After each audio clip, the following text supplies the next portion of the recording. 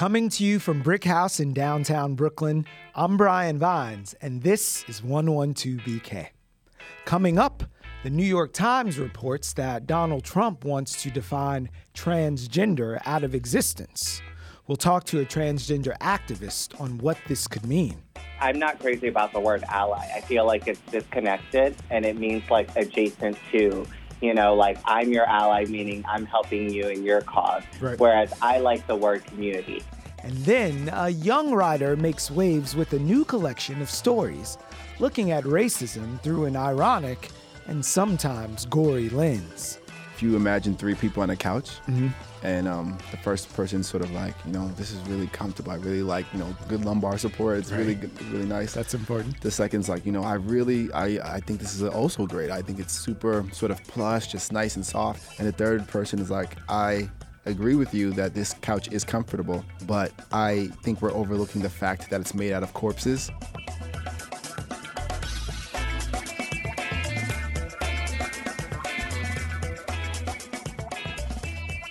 Welcome to the show. Just ahead, we're going to be joined by a young writer who's getting a lot of buzz for his new collection of stories, drawn from personal and formative experiences that come with potential hazards, like being Black or working in retail on Black Friday. But first up, Monday mornings are always a bit rough. But this one was especially distressing, as we were greeted with the following New York Times headline. Transgender could be defined out of existence under Trump administration. The Department of Health and Human Services plan to strictly define gender based on the genitals you were born with would, as the article puts it, eradicate federal recognition of the estimated 1.4 million Americans who've opted to recognize themselves as a gender other than the one they were born into. To tell us what this could mean for the trans community, we have a member of that community on the phone. Joanna Cifredo is the media relations manager at the LGBT education rights organization, GLSEN. She's also a comedian and the host of the podcast Trans-Specific Partnership, and a Brooklynite to boot. Welcome to 112BK. Thank you. Thank you for having me. I should disclose, I am the former media relations manager at GLSEN, so I'm not speaking on behalf of GLSEN, although they're an amazing organization I love. If people want to know what they can do to actually support trans young people, go to glisten.org/get involved, and there's great resources on how you can support young trans students. Thank you for keeping us honest and being specific and intentional with your words, because as we're realizing more and more every day, words matter. So what do those words that are in this leaked memo mean to the trans community and any person in America at large now as we are watching the trans community? So what this memo does is that it basically erases trans people, but also erases the lives of intersex people by narrowly defining how people identify themselves. People like to say that gender is biological, but that's not true. We don't actually assign gender based off of biology. We do it based off of genitals. And that, again, erases the reality of trans people and intersex people. But what this means on the ground is that for trans people who live and exist in the world, in the bodies and the ways in which we express our gender, that is erased. So it makes it more difficult for us to have identity documents that reflect our lived experience, that reflect who we are today. So that means it'll be more difficult to find housing. It'll be more difficult to find employment, because once you give your identity documents and it reveals that you're trans, that opens you up for possible discrimination. When we look at the data, those who are most marginalized within the LGBTQ community are trans people and gender nonconforming people, specifically trans and gender nonconforming people of color. That also means that if we're not able to update our identity documents, when a member of our community is murdered and all federal agencies are required to treat them based off of what they birth were certificate. assigned at birth, Yeah. that makes it more difficult to find suspects. It makes it more difficult to get information Gotcha. from the community because you're not providing accurate information Of as who the to person who we are is. today and how we exist in the world. So, Joanna, So this is problematic for a whole host of reasons. 2 years ago, you were at the Obama White House when he extended Title IX protections and made it specifically inclusive of transgender people.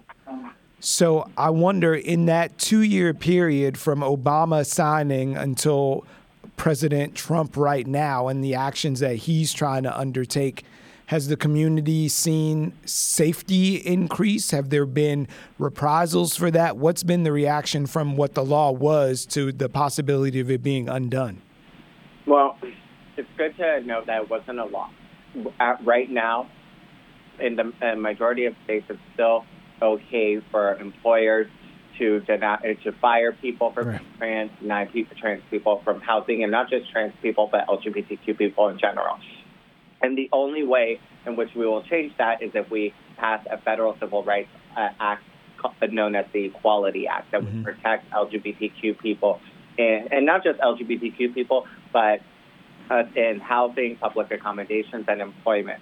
What the Obama administration did was that they released guidance stating that if schools were asking, how do we support trans people? More and more courts are deciding that that Title IX sex discrimination includes trans people. So how can we be compliant?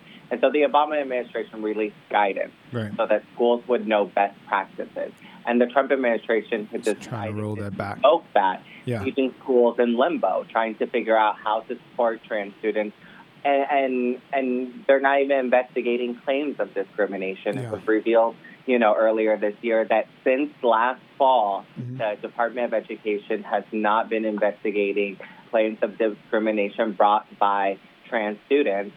And that's what the Department of Education really exists to do. They have a civil rights office, but really the whole Department of Education really exists as a means of providing educational equity to the masses. So in our last minute together before we have to get out of here, I know you may not have a lot of time for cis folks right now, but for allies like myself, what should we be doing to make sure the voices of our trans brothers and sisters are brought to the front and not erased from any sort of public sphere? I mean, I think you started at the beginning saying that, words matter. I'm not crazy about the word ally. I feel like it's disconnected and it means like adjacent to, like I'm your ally, meaning I'm helping you in your cause. Whereas I like the word community, meaning when we are in community with each other, that means my struggle is your struggle and your struggle is my struggle. And it's not trans people's issue, not trans people's problem, because trans people are Black, we're disabled, we're undocumented, we're Latinos, we are indigenous, we are part of every group. So I would start with being in community and understanding that right now, some of those, the most marginalized within our community are being attacked. And if we don't stand up for the most marginalized, where will this head? So you started off with intentionality and keeping us honest, and you finished up the same way. Happy to be a part of your community. Thank you so much for talking with us today, Joanna. Thank you.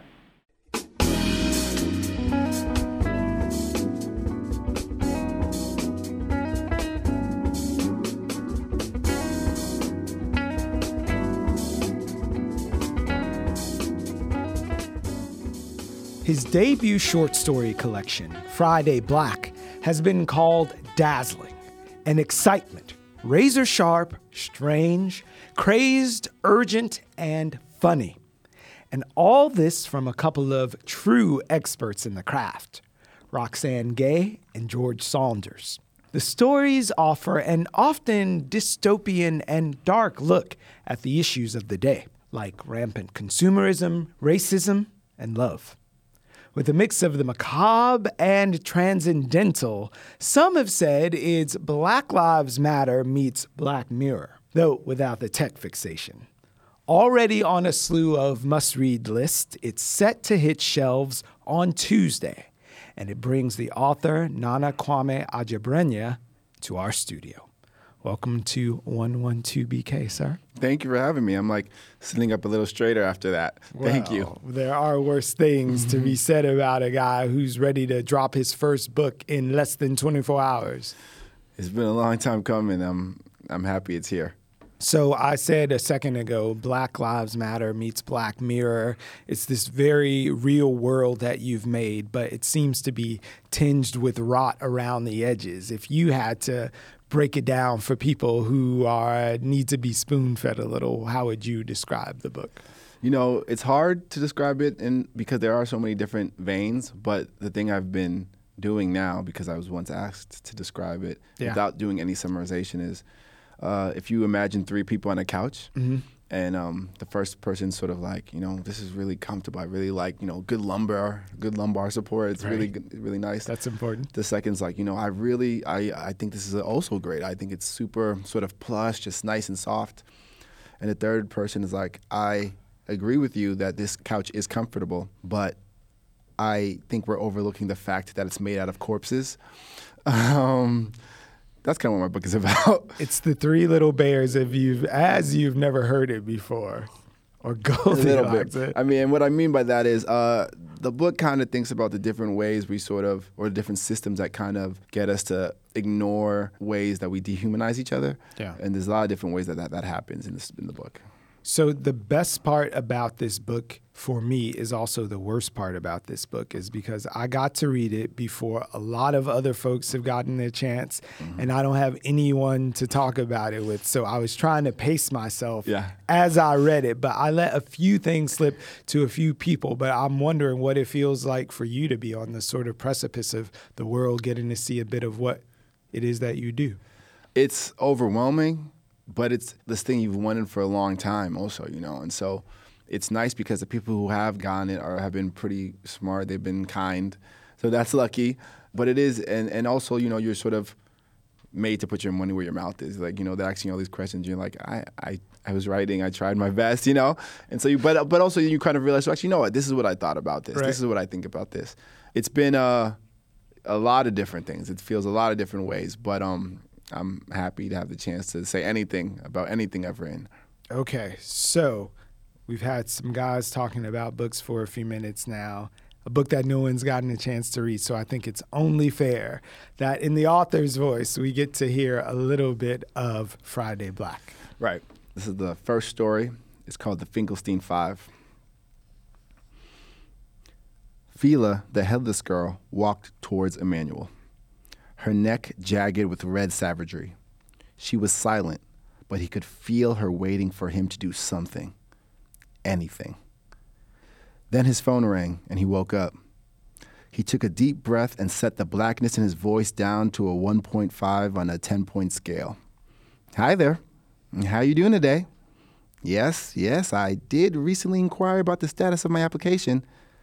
Well, all right. Okay. Great to hear. I'll be there. Have a spectacular day. Emmanuel rolled out of bed and brushed his teeth. The house was quiet. His parents had already left for work. That morning, like every morning, the first decision he made regarded his blackness. His skin was a deep, constant brown. In public, when people could actually see him, it was impossible to get his blackness down anywhere near a 1.5. If he wore a tie, wingtip shoes, smiled constantly, used his indoor voice, and kept his hands strapped and calm at his sides, he could get his blackness down as low as 4.0. Though Emmanuel was happy about scoring the interview, he also felt guilty about feeling happy about anything. Most people he knew were still mourning the Finkelstein verdict. After 28 minutes of deliberation, a jury of his peers had acquitted George Wilson Dunn of any wrongdoing whatsoever. He had been indicted for allegedly using a chainsaw to hack the heads off of 5 black children outside the Finkelstein Library in Valley Ridge, South Carolina. The court had ruled that because the children were basically loitering and were not actually inside the library reading, as one might expect of productive members of society, it was reasonable that Dunn had felt threatened by these 5 black young people and, Thus, he was well within his rights when he protected himself, his library-loaned DVDs, and his children by going into the back of his Ford F-150 and retrieving his Hotech Pro 18-inch 48cc chainsaw. That's what we call a tease in the business. So much there. Like, this story opens the book collection of writings, and it really sets a tone there. Why is that first up? You know, I really specifically, I think that story, The Finkelstein Five, my idea was if people read one thing of mine and never anything again, that's what I wanted them to read. It does a lot of different things, but it's a pretty brutal story, I think. It's pretty intense, as you can maybe see from the beginning. And so I think also it sort of is like, if you want to ride this ride, this will let you know you can handle it. So if you have to be this tall, if you can get past this, you might get my sensibility. Maybe this isn't for you. Yeah. You know. Also, I was in college when Trayvon Martin was murdered, and I, like a lot of people my age, I was very deeply affected by that murder and the subsequent acquittal of Zimmerman. I wanted to speak to that issue, specifically black bodies being murdered and the murderers being let off with impunity. The stand your ground of it all. Yeah. And it's something that's important to me, and I felt it was necessary or important for me to start my first book that way. So one thing that a lot of folks that I've read who've actually read that is they seize on this notion of dialing up and down the blackness. And that is, I don't know if they're all black people who you talk to, but they seem to be fascinated by this notion of the code switch and how to ration that up or down. But some thread that I saw through the whole thing was people doing a performance that's front-facing and not just based on their blackness, but on their identity as a person, child of an immigrant, like all of these different, even as a parent. Yeah. But black people think about code switching because it's so obvious. Like literally, it's easy for me to change my voice on a phone call and know that the results would be different. Yeah, sorry to bother you style. Yeah, I think there's a lot of nuances in so many different intersections of identity that people have to sort of adjust themselves. And there's so many ways that I'm sure that I don't have access to. But I think moving through the world, it's something that to be successful, you almost have to be able to do. I think what's particular, or maybe not specific to blackness, but what is in part of the blackness code switching is sometimes your ability to not do that will very, very explicitly not give you something, or it might endanger you. Right. In a very real way, as outlined here. So one other thing I was struck by was how you squeezed all of this out. So can we talk about process for a second? I'm almost tempted to come over there and see if there's a brand on the back of your neck in the Roman 12 as referenced in your book. But really, how do you find this part in yourself and reflect things back in such a realistic way, but that is turned ever so?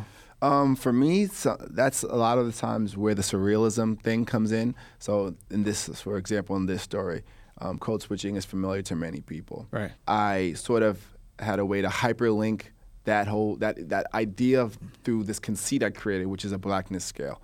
So often I'll just literalize or concretize something that is a felt experience, something that we know and understand and feel abstractly, make it specific and concrete on the page. Yeah. Now all of a sudden we have something that's somewhat surreal, but also I'm getting to speak directly to this issue. Very clearly we kind of understand what this guy has to do to move through the world. Right. And I read less than half a page, a page and a half.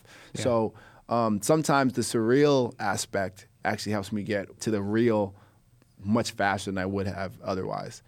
So on this idea of bringing that forward and presenting it in a way that's easily digestible, on Friday Black, the title story of the book, you talk about as a person who's working in retail, being able to decipher the code of these rampant consumer zombies from their groans in shortened little staccatic ways. Yeah, and so if you have a guy who's screaming, beating his chest, this main character who, because he was bitten by one of them previously, understands the dude. He's saying, but what he means is I only have my son at Christmas, and this is the only thing he wants, and I really, really need to feel like a father. Yeah. And again, it's this sort of consumer fervor that we know and understand, but by using that sort of conceit of the zombie thing, I get to, one, point a very specific light on this issue, and also kind of engage it in ways that are one, fun and engaging for me, but also I think also get directly to the point. That is I know that people aren't going to these stores, treating each other For poorly. that jacket. Yeah, or just those to be jeans. mean. Yeah, it's not the thing. It's, so much of marketing is basically getting people to conflate things with love or things with the thing or person they love. Yeah, you translated a groan to mean I'll finally be popular if I can just have this jacket. Yeah, and even because even self-love is important. And I think so much of this world is good at ripping your ability to love from you and then selling it back to you. I mean, if you could have self-confidence on your own, no, you need this thing. Right. But luckily, I have this thing. I got this jacket For you. the low price of. For this low price of more than you can afford. But this is born of partially some real experience that I read you had working in retail for a popular outdoor manufacturer. And all of us have had this experience of seeing people with their wigs knocked off, going for that TV or that toaster at a Black Friday sale. I worked at several different stores. I worked at Steve & Barry's. I was unknown specialist at Lowe's Home Improvement. Yeah. And I also worked in Against All Odds, which they call it an urban clothing store. Yeah. I've seen people act crazy Yeah. for jeans and sneakers. So wait, how does the son of an immigrant who had all those disparate jobs that we all do imagine he's going to be sitting behind a mic talking about his story collection that's coming out tomorrow? What is that path? I don't know. It's one that a lot of kind of blind faith in, or not even blind, a compulsion that you kind of follow. I was joking. I finally figured out what you got to do as a son of immigrants, to get your parents to sort of buy into your artistic sort of path. And all I had to do was get a profile in the New York Times. I was Nothing like, succeeds like success. why didn't I think of that earlier? Yeah, I wrote. And I told stories with my friends just sort of orally, and I wrote little dumb fantasy stuff because it was something that was free and no one could take it away from me. Right. And I didn't think that I could be a writer. I didn't know writers. I didn't have any concept of what literary was or is. I still don't know if I do. Yeah. And I got lucky that in college I went up to a woman named Lynn Tillman. I told her I want to be a writer. Yeah. Sort of, and you're a writer, so was good. Right, put it on know me. what to do. Just literally, I thought she was gonna give me a special pen. The wand. I thought just by being in proximity to her, maybe I would get it. She gave me a bunch of, and it kind of was true. She just gave me a bunch of things to read, and I read them all, and I reported back to her, and I took her workshops, and she said these are all bad in her very kind way. And I took her workshop again, and she said these are all better. And I eventually applied to a Syracuse MFA program because one of my favorite authors, who I discovered through her, was there. Yeah. And that being George Saunders. And I somehow got accepted. And now he's a fan of yours. He's a friend of mine now. Even better. But yeah, he's a very important mentor to me. Yeah. A good friend. From being not thinking I could be a writer till now, so much has happened. I'm a little sort of unsure that's even real. It's real. You're but here. yeah, it's been a crazy ride. So if you could beg one thing of the 12-tongue God on your journey with this book and your success and your debut here, what would you request? So if I could speak to sort of a muse type character, I mean, I think that the answer would be, and it's hard to say this and I try to get this to my students and to people that ask me about what it means to be where I am now. Yeah. I would tell them to chill a little bit, actually. Meaning I would say I hope it's important for people that are striving and going for things to know that you are not any less worthy of all the good in the world because you haven't achieved some goal. I think writing is very important to me. I pretty much, the last 10 years, very specifically, every day, I've thought about today/tomorrow coming, A second ago, you said where you are now. Where are you? The day before my book comes out, nationally, and actually internationally. Like Complex. I wish I would have been able to tell. I wish the 12th-ton God. I would tell him listen, he's gonna be okay. Relax, because I was so sort of obsessed with this sort of achievement narrative. I really thought I had to. It made me sort of think of other people as liabilities, including my family.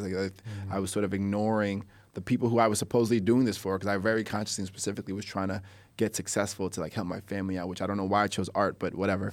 And And now I think I wish I could tell myself, hey, like, take a step back, breathe. Yeah. You're gonna do it.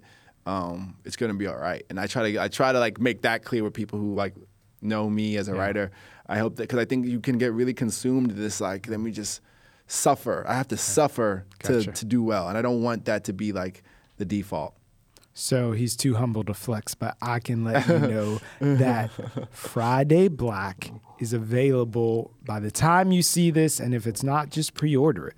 Friday Black, wherever books are sold. This has been a great pleasure. I'm glad we can say we met you in. Thank you so much. I'm glad to be here. It's been an honor. And you guys are kind for having me, so I appreciate that.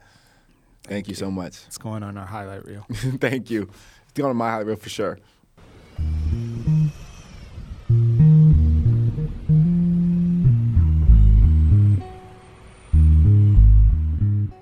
And now some news. 6 children were diagnosed with measles this month in Williamsburg. These days, a rare but still dangerous occurrence. The kids, age 11 months to 4 years old, live within the Orthodox Jewish community, and officials have confirmed that the initial case was contracted by a child visiting Israel, which is undergoing a significant measles outbreak right now. The measles vaccine is supposed to be administered at a child's first birthday. But 4 of these children were well past that and have yet to be vaccinated. The CDC warns that measles is highly contagious and is transmitted through air, droplets, and direct contact. So if you think you've been exposed to measles, contact your healthcare provider before going to the facility.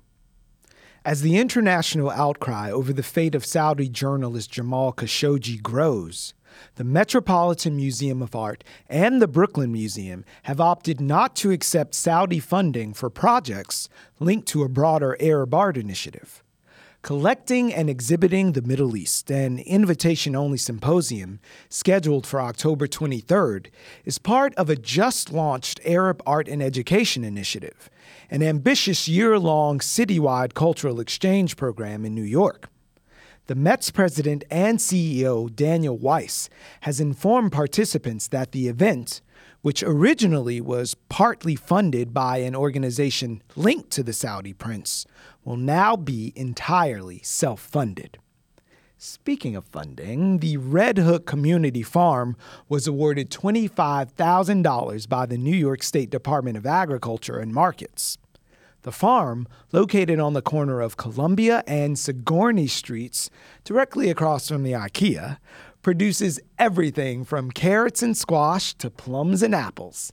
And it's open for business on Saturdays from June through November. So you still got a few weeks to get your hyper-locally sourced produce, right after you buy a stylish but cheap night table named Vikamer. On Sunday, an outdoor vending machine in Williamsburg that sells fancy jewelry was ripped off to the tune of $13,000 worth of merchandise. Manhattan jewelry designer Marla Aaron planted the machine in the park outside the William Vale Hotel on North 12th Street. After getting the idea from her travels in Japan, where vending machines sell all types of high-end goods, the perpetrator pulled off the heist with bogus credit cards and strolled away with the loot while security cameras are rolling. The machine has since been permanently removed.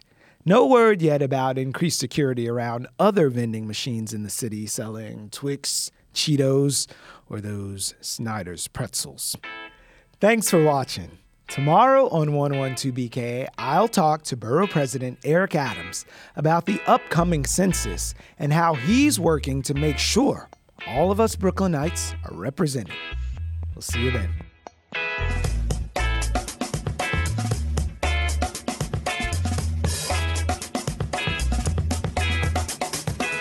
.112BK is written and produced by Ross Tuttle.